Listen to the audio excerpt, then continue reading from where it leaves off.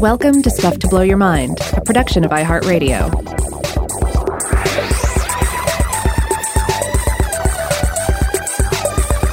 Hey, welcome to Stuff to Blow Your Mind. My name is Robert Lamb. And I'm Joe McCormick. And we've been chatting, I guess, quite a bit about time travel recently on the show. First, probably in our Weird House Cinema episode about the 1979 movie Time After Time.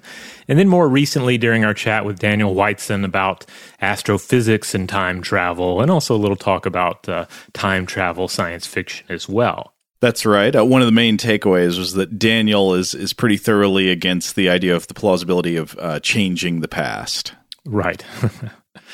But, I think one of the more interesting questions to come back to in this episode of Stuff to Blow Your Mind is not just thinking about, okay, is this possible? And what assumptions would we have to make about the universe for this sort of time travel to work or this sort of time travel? What sorts of time travel are we engaging in all the time? Instead of asking, is this possible? Are we doing it? To instead look at the question, what does this idea reveal about human perspectives of time? Where does the time travel idea even come from? And how far back in time do we see humans engaging in this sort of imaginative thought? It's a great question, and immediately all kinds of secondary questions come to mind, like, okay, so time travel is one of the most popular plot devices of modern fiction, but how far back can you think of literature and stories that feature time travel? Suddenly, if you go just more than a few hundred years back, examples start getting very sparse, at least, the kind of things you can think of off the top of your head. And it might start to cause you to wonder, like, did something change in recent centuries that made this idea more tangible to people? And are there earlier examples, and what could we learn about our conception of time by looking at those? Yeah, like ask yourself the question, what's your favorite ancient myth about time travel? And it's possible you have an answer, because we will come back to a few possible answers. But for many of you out there, you might just be a bit dumbfounded, and you might say, well, there are these mythic figures, and they're traveling all over the place, and they're doing all sorts of amazing things that are so outrageous you wouldn't even see it in a comic book today. But traveling through time becomes something of a scarcity. So it leads you to wonder, is time travel just this relatively recent cultural invention, this idea of time travel? And why would that be? Because, as we try to drive home in the show, humans of centuries and millennia past were deep thinkers. They were deep dreamers. And yet there are not, for the most part, large caches of old folk tales about princes going back in time to rescue princesses or traveling into the future and so forth. There are no tales of gods skipping around in different ages of the universe. So obviously time is an undeniable fact of our physical reality. But I was trying to think about, like, how is it that humans first put together a concept of time, a time as a kind of substance that they could talk about and manipulate with sort of, turn around and look at within the mind. And so one really interesting source I came across addressing this is a section in a book called The Unfolding of Language, an evolutionary tour of mankind's greatest invention. This is by an author named Guy Deutscher. This book was published by Macmillan in 2005. Deutscher is an academic linguist. He used to be affiliated with Cambridge and with the University of Leiden. I'm not sure if he has any affiliations now.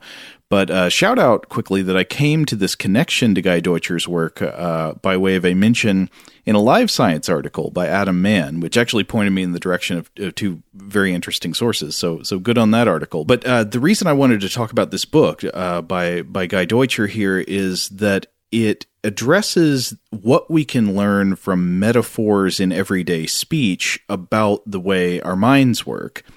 And so the entry point here is that he's talking about the contrast between poetic metaphors that arouse a sense of strangeness and wonder, and utterly mundane metaphors. So a couple of examples we can compare. Imagine you are reading a poem and you come across the line, "Tread softly because you tread on my dreams." This is a famous passage from a poem by William Butler Yeats.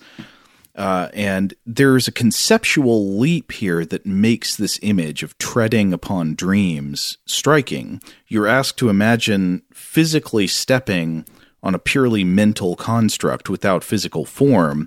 And I think it's that gap. It's like exactly to the degree that it doesn't quite fit, and yet you can still understand what it means, that makes the metaphor striking. Yeah, now I'm just imagining his dreams as just a big old snack, a big yellow snack on the ground, and step on snack. But I'm sure that's not what the poet originally intended. My dreams are rattling and hissing and bearing fangs. Venom is dripping from the fangs of my dreams. This is a good poetic metaphor, and it strikes us as poetic. It's like strange. It makes us have that feeling of awe you get when you read a good poem. But then Deutscher contrasts that with reading a news article about a senator proposing tough legislation to fight crime. Now, this is not a striking metaphor. It's utterly mundane, and yet if you stop to think about it, the concept of tough legislation is just as much of a leap as treading on dreams. Like, here you're saying that this intangible sort of social thing, a law, has the quality of a physical material, like it would be difficult to cut or chew. Mm-hmm. And so why do these phrases feel so different? Well, Deutscher argues that it's mostly because of familiarity. Tough legislation uses a familiar, even cliched metaphorical understanding of toughness, so it's not surprising or striking in the way that treading on dreams is.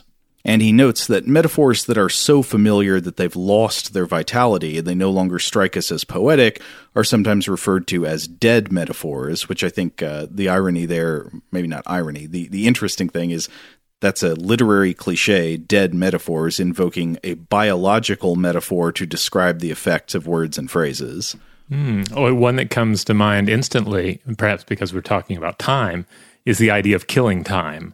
You hear that all the time, but it doesn't really do anything. Like, it doesn't, I feel like the phrase killing time does not really summon any kind of novel image in my mind. It doesn't make me think about time as an organism or time as the body or anything. It's just this dumb thing people say. I think actually killing time would be an incredibly striking metaphor if you'd never heard that before and you just came across it in a poem. Yeah, the first person who said it was probably a genius. Yeah. Imagining time as a little creature that's being bludgeoned to death by you scrolling your phone. Mm-hmm. But then jumping off this point, he goes on to make what I think is a really interesting point. So I just want to read from Deutscher's book here. But there's more familiarity than individual acquaintance, for most metaphors in ordinary language are also familiar on a much deeper level. Suppose, for instance, that during an election campaign, you read in a newspaper that, quote, critics derided the new election manifesto as nothing more than a soufflé of promises. This phrase is clearly metaphorical, since by anyone's standards a soufflé is properly made of egg whites, not promises. Mm-hmm. But although you may never have heard this particular metaphor before, it is still unlikely to strike you as a great poetic coup or as something entirely out of the ordinary. The reason must be that soufflé of promises belongs to a larger context which is familiar. And so this is because, Deutscher argues, quite strangely, metaphors based in food, eating, and cooking are very commonly used to describe mental phenomena, such as ideas, thoughts, and emotions. And then he goes on to just give a huge laundry list of examples. You can think of anger simmering, resentment boiling, or Johnny is chewing over a new concept. You need time to digest this information.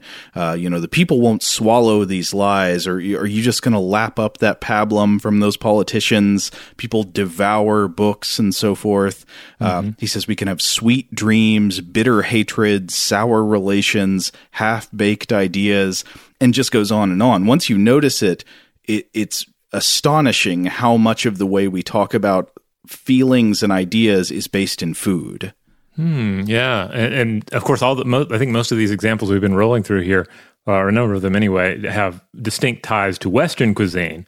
So, which of course, we can easily imagine that in various other international cuisines and in other languages, you have the same thing going on. Yeah, totally.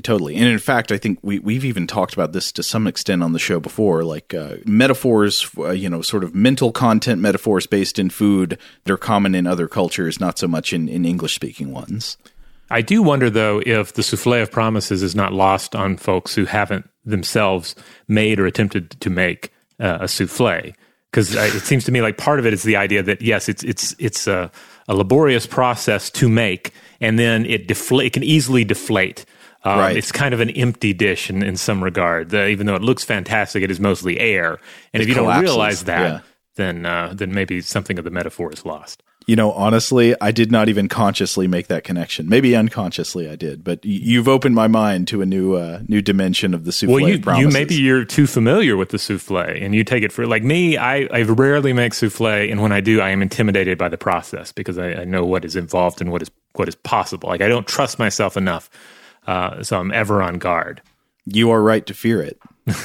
But anyway, to pick back up with Deutscher, so he summarizes what he's just been talking about by saying, quote, "There's a well-established link in our mind between the two domains, which unites all the individual images into a broader conceptual metaphor. Ideas are food. And thus, when we hear a phrase like souffle of promises, the image does not sound so surprising because it fits neatly into this familiar frame." And so for Deutscher, this is an example of conceptual metaphors, the quote, mappings of one domain onto another. And so I for some reason, maybe it might be interesting to speculate on what that reason would be. It's just very easy for us to think about the domain of thoughts and feelings in terms of the domain of food. But this isn't the only conceptual mapping like this, and here is where we get back to time. Deutscher makes the case that there is a similar natural metaphorical domain overlap between time and space. Now, on one hand, you might think, well, that totally makes sense, because you, a 21st century person who is somewhat literate in the sciences, you know that space and time are actually linked in modern physics. But the point is that these conventions of language long predate Einstein or any knowledge of general relativity or the concept of space-time. Since prehistory, there is clear evidence in language itself that humans have naturally tended to think and talk about time as if time were a type of space, or as if the rules of space applied to it. So once again, Deutscher gives a ton of examples. He writes, quote, "Consider some of the simplest words we use to describe spatial relations. Prepositions such as in, at, by, from, to, behind, within, and through." And then he gives a ton of examples within actual phrases. So the idea of like, from London to Paris, you can compare to from Monday to Friday, or in England, the same way you would say in January, or in the 16th century. You can stand at the door, or you can arrive at noon. All these prepositions, he's saying, flow originally from the linguistic domain of space and come to be applied to time. And beyond this, he argues that this is not just a quirk of English. This is true of literally every language that has ever been studied. There are no exceptions. Every language on Earth talks about time as if it were a type of space, which suggests something, if that's true, suggests something very ancient and powerful about that link in our consciousness. I'm reminded of a part of Barry Lopez's book, Arctic Dreams, where he's talking about this conversation between an Arctic explorer and an Inuit, and the Inuit man has asked if this pair of binoculars allows him to see into tomorrow, and in this particular instance, there's a certain amount of perhaps a lot of it's about the languages here, mm-hmm. But it kind of gets at this idea too of, in a place where you have wide open spaces and a fair amount of moving around and resources are spread out, like what the individual is asking, like, will these binoculars allow me to see something that I would not be able to reach until tomorrow? And that's always just stuck with me, because it gets into this, it touches on this spatial idea of time, but also within a realm that in a geography that, at least for many of us, it makes it a little easier to comprehend that firm connection. Like, tomorrow is not only something that will happen to me. It is also a place I will be, because I know where I can potentially see where I will be tomorrow. You know what I'm saying? Oh, yeah. And I think that's a fantastic point. That actually connects to something else I wanted to talk about, which is the idea that, okay, so the metaphorical overlap between space and time appears to only flow in one direction. You might find a stray counterexample somewhere, but generally the idea is that our human languages take concepts and metaphors that begin as descriptions of space and then apply them to time, not the other way around. Mm-hmm. So we talk about the present as if it were spatially here, and we visualize the past as if it were physically behind us. And like, if you stop to think about the physicality, even the biology of that, the past we imagine usually as in the direction of our butts, behind us. The future is physically in front of us. And this is one of those great things that, like, it's so mundane that you don't stop to notice it. But when you pay attention to that, I suspect it's like this and not the other way around. It's not that we imagine the future as behind us and the past in front of us, because of totally contingent facts about how our bodies move.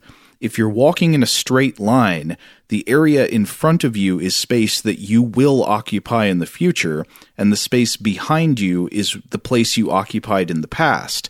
And so you can think about alternative biology, different body morphology leading to different conceptions of time. Like if crabs evolved to possess abstract intelligence as language, I kind of suspect they might visualize the past and future to the left and right, since they often walk sideways instead of forwards and backwards. And the now is simply the eat, I guess. Yeah. It also makes you think about the way eyes are positioned on different organisms. Thinking about, say, herbivores, whose eyes are often positioned more on the sides of the head in a way to provide more panoramic view of what's happening, so they can have a better idea of where the predators are coming in, versus the eyesight of a predator that is more about what is directly in front of me, what is the thing I am after.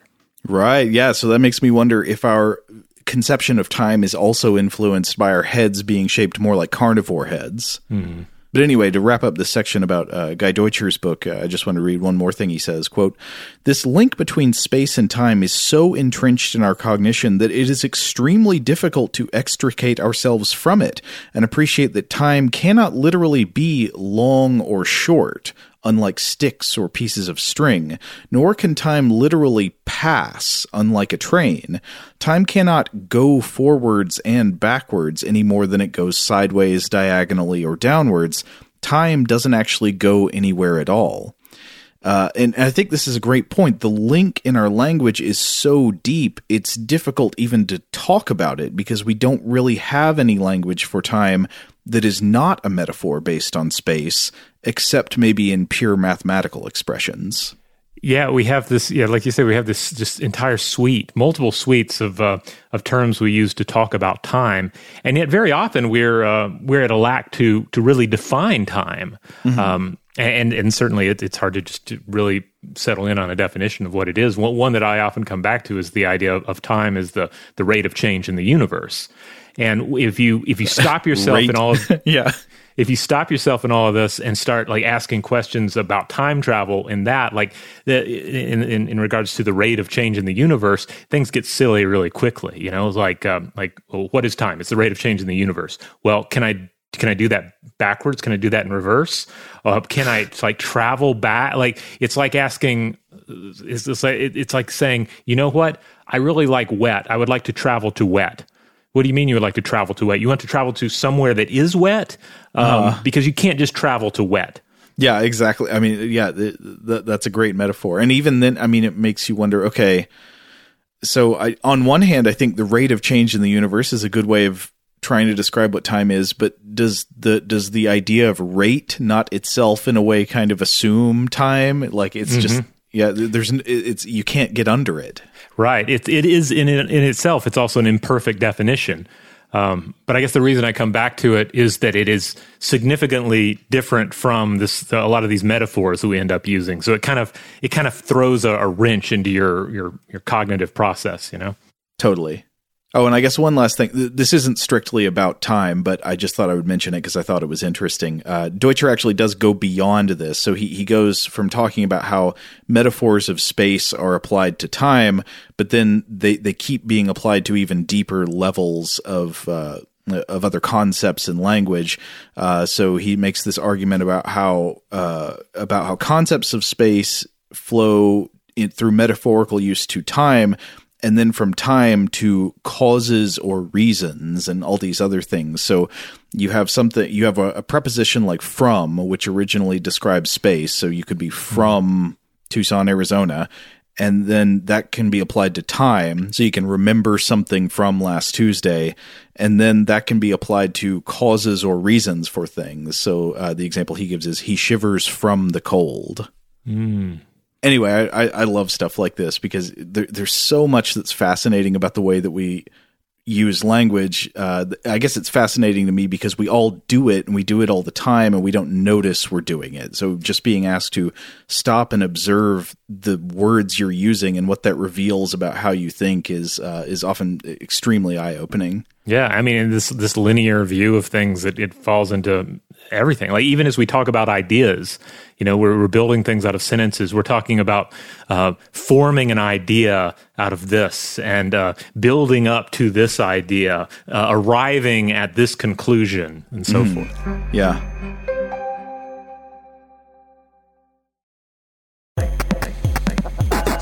As I was thinking about all this, I started thinking about some of the terms used by Mircea Eliade, who, in his work, you often have this separation of time into mythic time and profane time. So mythic time is when gods and heroes experience their victories, defeats, and their dramas. It's the time of mythic stories playing out. During which these various exploits shaped the earth, shaped our culture.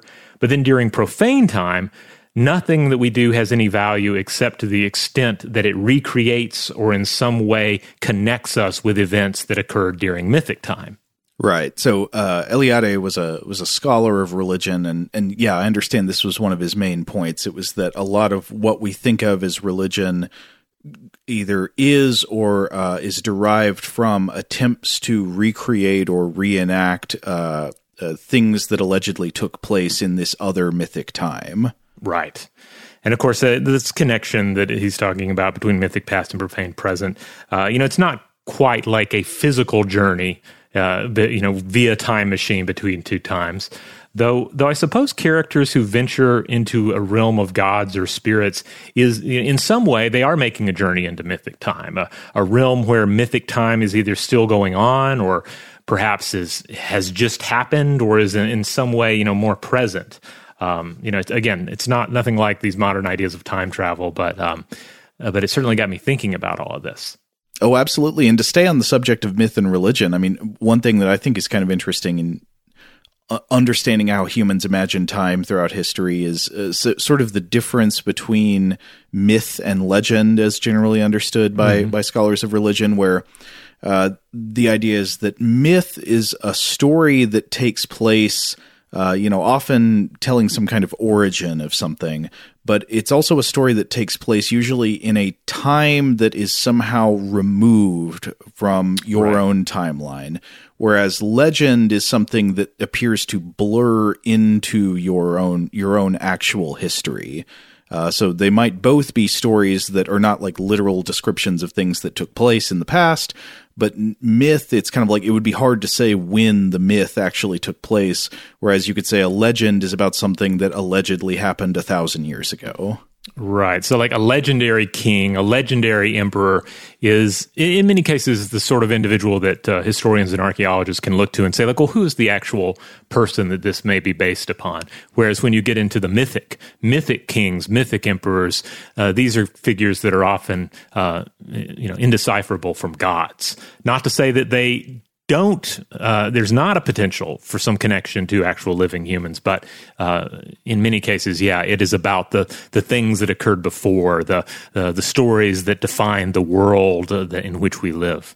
I think it's interesting that there are different ways to imagine the past. Whether or not what you're imagining is accurate or not, I mean, that's sort of beside the point right now. Just like if you're imagining what happened long ago, there are sort of different timelines. You know, there's a past that's kind of inaccessible to us, and then a past that you can at least imagine as being accessible, even if you don't think you could, say, travel back to it.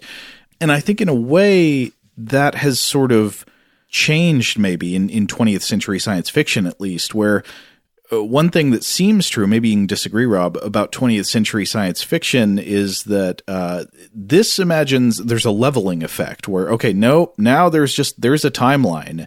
And if you have a time machine, you can go back to anything forward or backward that actually happened or will actually happen. Yeah, absolutely. It reminds me of something else that Eliade was big on, this idea of archaic cultures accessing circular sacred time, a time of origins and creations, while modern cultures use a linear sacred time that is essentially bolted onto the timeline of profane time. But in all of this, the origin of things was important. So, like, just thinking again about mythic time, in some ways it feels like, well, the mythic time is more real. Like, it's more of a real place than, whatever happened last year was. Whatever happened last year wasn't important at all, at least aside from any ways in which it recreated mythic time. And so I was thinking about, like, well, 20th century ideas of all of this. And it made me think about, well, some of our time travel stories, our modern time travel stories. And I started thinking about Back to the Future, which I don't know where this falls in your introduction to time travel, Joe, but I have a feeling that either Back to the Future or the old adaptation, like the 50s or 60s adaptation of The Time Machine, one of those was my first introduction to the idea of time travel, and it was probably Back to the Future. Oh, yeah. I can't say for sure, but Back to the Future's got to be up there for me. It was certainly one of the earliest, and it benefits from being the kind of movie that feels canonical. Even when you're a kid, I think you detect some kind of differences in the quality of cinema, even at that age where I liked every movie I saw. There are some movies that feel kind of like, okay, that's just some weird thing I saw on TV one time. And there are other movies that feel like a part of the canon of culture. And Back to the Future felt that way. Yeah, absolutely. And so it got me wondering, thinking back on it now, to what extent any time travel story is essentially taking a particular time in the past. Obviously, we're just talking about time travel stories that concern the past, and establishing it as a kind of sacred time, one that explains conditions in our profane present time. And in terms of Back to the Future, this is a story that doesn't just concern the mid-1950s. It idolizes the mid-1950s. It fetishizes the 1950s. This is a time of great admiration for this film, a period of iconic and highly sanitized American nostalgia. And it is also the time that defines our characters. This is the age during which Marty McFly's parents were themselves youths. This is the time during which they would come together and eventually create Marty McFly. Well, in another way, you could almost say that in Back to the Future, Marty McFly travels back to a cinematic 1950s more than a real 1950s. Like, he's traveling to a mythic time almost, because it's like, yeah, it's sort of what you're, because like the stuff he sees when he gets there are not so much based in history, but they're based on the images people remember from like movies and TV of the 1950s. So, the soda shop with the counter and the all that kind of stuff. It is a mythic reality that explains the origins of things and provides this idea of how things should be.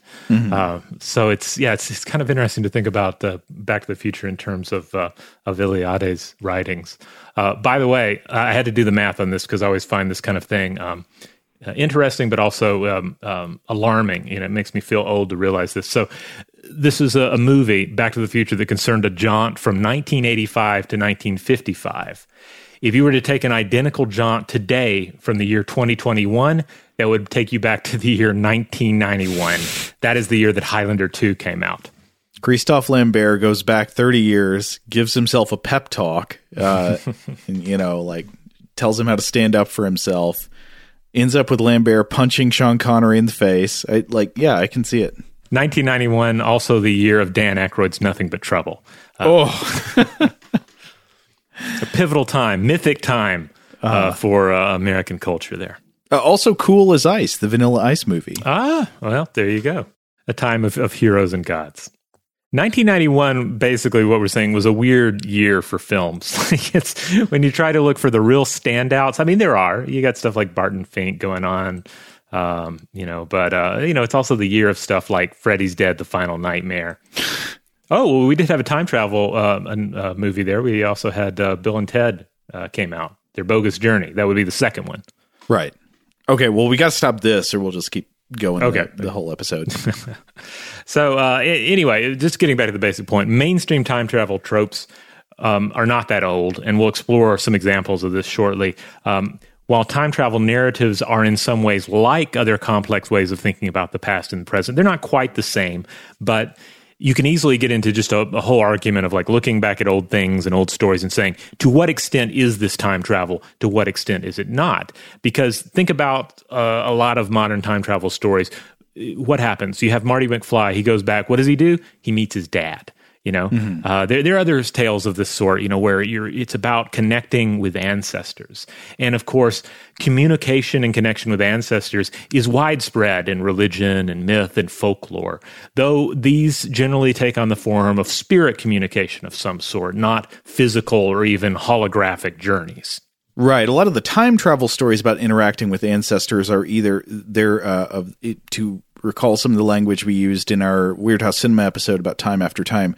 They're often debugging history stories where you're trying to go back and fix something that went wrong with one of your ancestors to make the present better, or to undo the mischief of another time traveler who screwed up the future by doing something with your ancestors. And sometimes there are some stories where they try to maintain the consistent timeline by having a person go back and do something with their ancestors that in turn was necessary for the present to happen the way it did. The stories of paradoxes where somebody goes back and they become their own grandfather or something creepy. Yeah. Now, for some answers in all of this, I looked to a wonderful book. It came out in 2001 by Paul J. Nahan, an electrical engineer and science author. It's called Time Travel, Time Machines, Time Travel in Physics, Metaphysics, and Science Fiction. All right.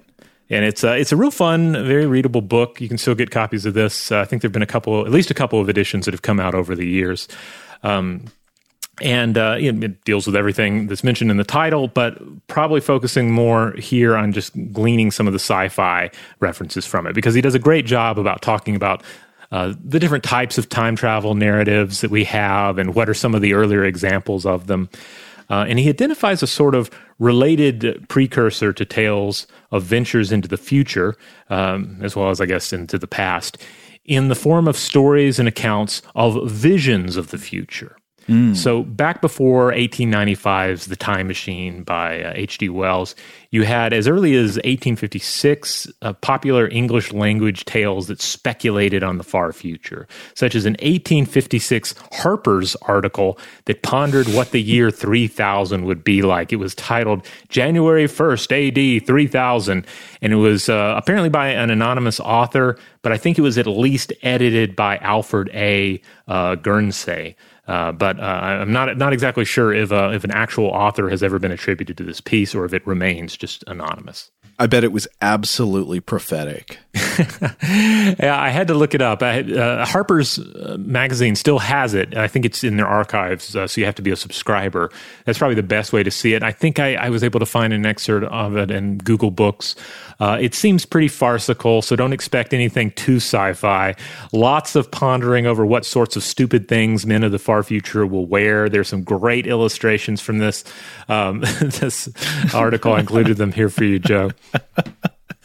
Everybody looks like Scottish warrior dandies. Yes, and in a way, I don't know. These aren't too far off the mark, I guess. But, it concerns the very sorts of time travel social commentary you might expect today, like when a time traveler is aghast to learn that individual freedom has been, violated by state-sanctioned diets. Cannot get your burgers in the future. Right. Yeah, it's that sort of thing. So, which is not to say that this art, I don't mean to criticize this article, because again, this is the sort of thing that still goes on today. And as one can imagine, it can be done well, and it can also be done, crudely or ineffectually. But anyway, it is a noteworthy example. Now, weirdly, a major 19th century example of multi-directional time travel is by Charles Dickens. You wouldn't have expected him to be one of the pioneers in this area. But we have it in the form of A Christmas Carol, which... great story.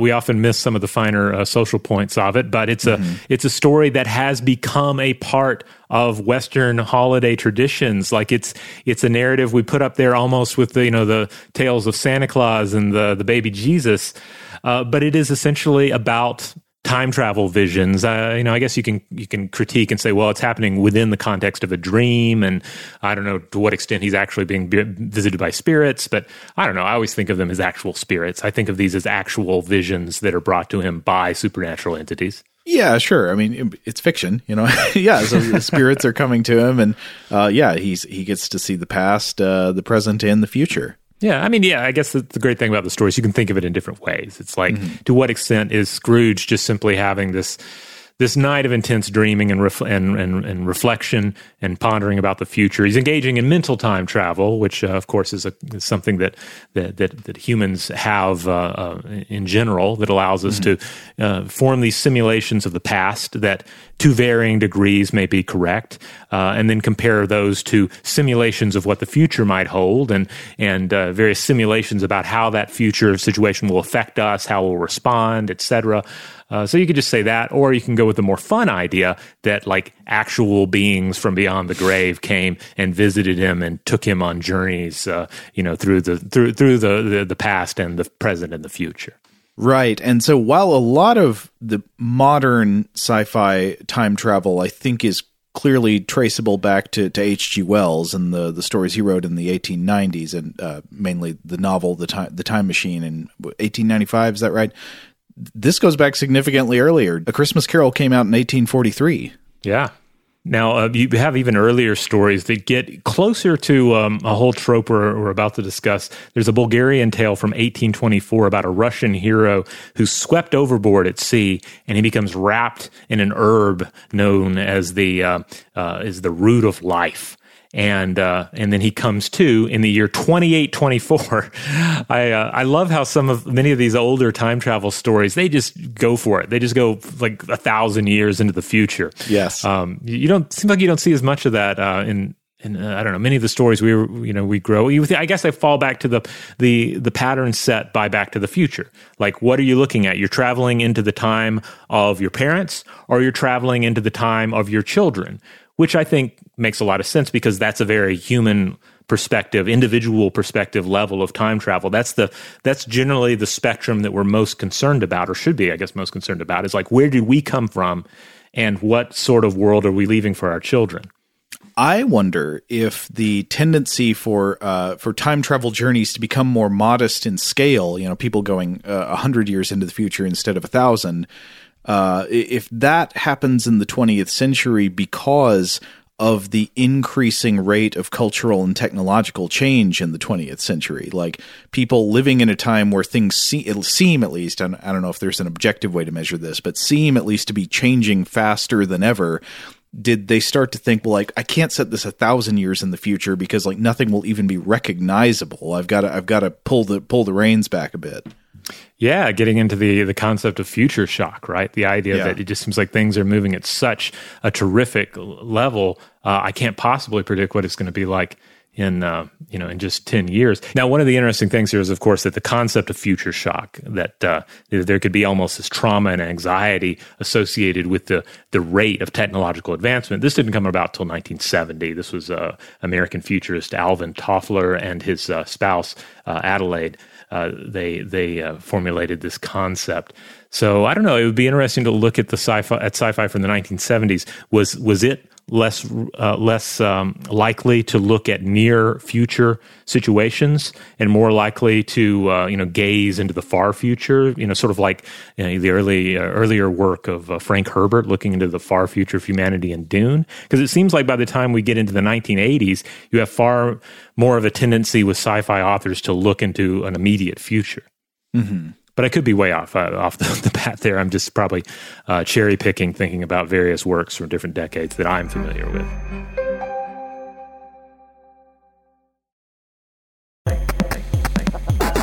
Well, we teased earlier the question of how far back in history the concept of time travel actually goes. It's clear again that a lot of modern time travel, I think, is largely traceable back to H.G. Wells and the Time Machine. Again, that's the 1890s, but there are ideas of time travel from before that, like we've been discussing. How far before that?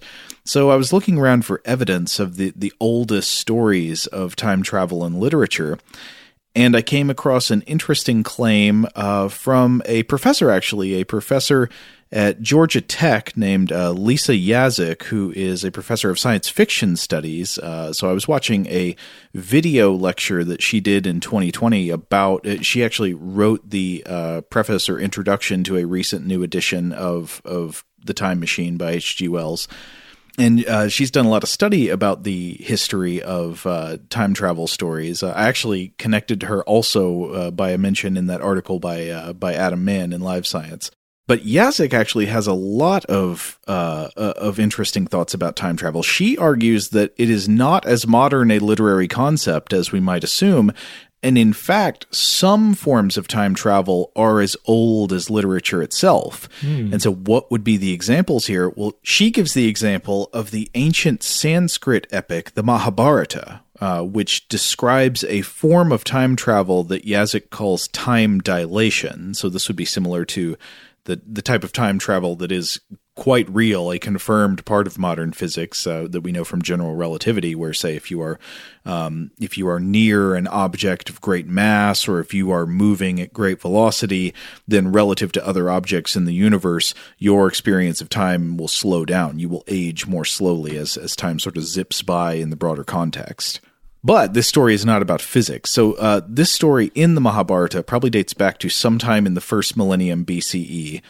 And it is the story of a king named Raivata, who is also known as Kakudmin, and his daughter Revati. I actually found a good text of this story, though it is the version that's told not in the Mahabharata, but in the Vishnu Purana. And so this version is from the Vishnu Purana, and it's translated into English in the 19th century by Horace Hayman Wilson. So the story begins with this king, Raivata, who is the eldest of 100 brethren. And King Raivata has a surpassingly wonderful daughter named Revati. And she is just awesome and lovely in every possible way. She's like the best princess ever. And in fact, Revati is so great that Raivata doesn't know if there are really any men around who are worthy of her hand in marriage. So he gets an idea. He is going to consult the heavens. He will travel to the Brahma realm, the plane of existence where the god Brahma dwells, and he will consult with the great god. He will get the advice of Brahma. Because if anybody should be able to find him a suitable match for Revati, it should be Brahma. But when the two of them get there, Brahma is in the middle of listening to a concert. They're a group of divine singers who are going through a song. And so Raivata and Revati sit and wait patiently for the song to finish. And here I'm going to quote from the Wilson translation. At the end of their singing, Raivata prostrated himself before Brahma and explained his errand. "Whom should you wish for a son-in-law?" demanded Brahma, and the king mentioned to him various persons with whom he could be well pleased. Nodding his head gently and graciously smiling, Brahma said to him, "Of those whom you have named, the third or fourth generation no longer survives, for many successions of ages have passed away whilst you were listening to our songsters. Now upon earth, the 28th great age of the present Manu is nearly finished, and the Kali period is at hand. You must therefore bestow this virgin gem upon some other husband, for you are now alone, and your friends, your ministers, servants, wife, kinsmen, armies, and treasures have long since been swept away by the hand of time." Mm-hmm. So the issue here is that time flows at a different rate on Earth than it does in the Brahma realm. It's as if the Brahma realm were like near a supermassive black hole. So while the two mortals were sitting here listening to this song, presumably the song's only a few minutes long, millions of years have passed on Earth, and everybody they ever knew or knew of is dead. Wow. Fortunately, there are some immortal gods still around, and so there is a semi-happy ending for Revati, because at the end she gets paired up with one of the avatars of the god Vishnu, who is quite worthy of her hand in marriage, of course, because he's Vishnu. And then there's a long section of the story in the Vishnu Purana version that is just a monologue on the nature of Vishnu, who, interestingly, is in places described sort of like a manifestation of time itself. So I just want to read some parts of this monologue, not the whole thing. Quote, "The being of whose commencement, course, and termination we are ignorant, the unborn and omnipresent essence of all things, he whose real and infinite nature and essence we do not know, is the supreme Vishnu. He is time, made up of moments and hours and years, whose influence is the source of perpetual change. He is the universal form of all things, from birth to death. He is eternal, without name or shape." And then skipping ahead a bit. "He is at once the creator and that which is created, the preserver and that which is preserved, the destroyer and, as one with all things, that which is destroyed. And, as the indestructible, he is distinct from these three vicissitudes. In him is the world, he is the world, and he, the primeval self-born, is again present in the world." Wow, yeah, that reminds me of some translations of the Gita. They translate the words of Vishnu as "I am time grown old," which I always like. That gives me chills. Now, there's another interesting thing that gets mentioned in this story, which is that though there are some very important differences between this myth and the dystopian sci-fi stories of the modern era, Raivata and Revati do return to a future Earth that could be called dystopian, or at least worse off than the one they left. I don't know if this it might have to do with what Brahma says about the Earth being on the verge of the Kali age. Mm-hmm. But we are told, quote, "Being thus instructed by the lotus-born divinity, Raivata returned with his daughter to Earth, where he found the race of men dwindled in stature, reduced in vigor, and enfeebled in intellect." So they come back and people are like worse than when they left. Things have gone downhill. And so I want to be clear that the kind of dystopian future described by H.G. Wells in The Time Machine is, I believe, understood as a contingent consequence of bad social and political trends within linear time. So I think the important point that Wells is trying to make is that if we, say, continue tolerating a society in which the rich relentlessly exploit the labor of the poor, here's what you're going to get. You know, you're going to get Eloi and Morlocks. I don't get that kind of implication in this ancient Indian epic. It would be good to hear from listeners with more knowledge about ancient Hindu thought. But I think the story about Raivata and Revati is more consistent with the vision of a kind of cyclical mythic time in which there are ages of human advancement and then ages of human retreat. And it's just that they happen to pop out of the Brahma realm in one of the bad times. Yeah, that's my understanding as well. And of course, this view of time matches up very, very loosely with some of the ideas you see in in various Native American tribal cultures and in Mesoamerican cultures, where it's a procession of different ages and catastrophes. And we find ourselves in yet another age, and there will be another catastrophe, but then there will be another age beyond that. Now, of course, this raises the question. People always want to pick at logical issues in time travel stories, and this story has mythic logic, so it's pointless to try to pick at it. But I couldn't help but think, why didn't they just wait a few more minutes with Brahma and maybe listen to another song, and then they could pop out at a better time on Earth? I don't know. Now, I love the idea that it involves listening to music, though, because it gets into this, because what happens when we listen to music? That's just one of the many human experiences that can alter our perception of time. You get lost in a good song, and I don't know, sometimes that good song doesn't seem to last long enough. You got to put it on repeat and listen to it about 6 times. And in other cases, it seems to stretch on for a very long time, and you lose yourself in it. And curiously enough, this pops up in another tale. This is a Japanese fairy tale of Urashima Taro, a tale about a fisherman who rescues a turtle and returns it to the dragon palace beneath the sea. While he's there, returning said turtle, he's entertained by the princess there as a reward. And, there's music and dancing. It's great. And then he's sent home with a box that he's forbidden to open. And when he returns to his home village, he finds that 100 years has passed. And when he opens the box that, again, he was forbidden to open, he immediately ages an entire century. Oh, no. Don't open the box, dude. Yeah, I mean, if gods and goddesses and strange ladies under the ocean tell you not to open the box, don't open that box. You know what? We're in the odd situation where I think we need to call this episode right here. But there's a lot more we want to say about the history of thinking about time travel. And so what I'm proposing is that on this subject, we sleep into the future.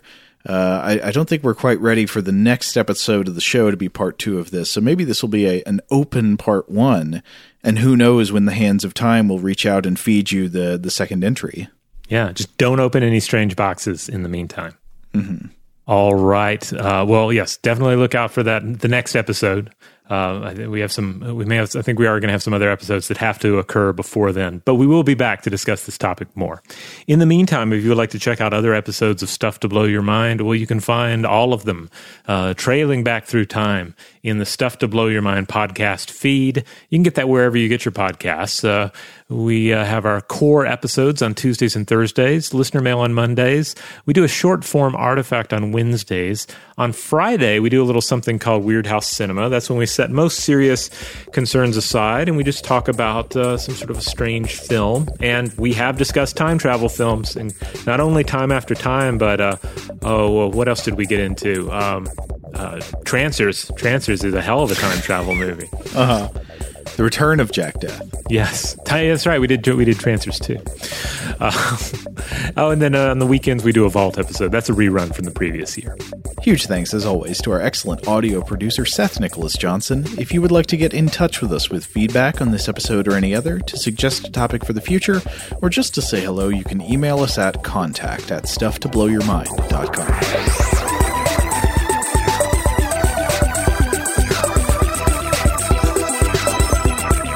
Stuff to Blow Your Mind is a production of iHeartRadio. For more podcasts from iHeartRadio, visit the iHeartRadio app, Apple Podcasts, or wherever you listen to your favorite shows.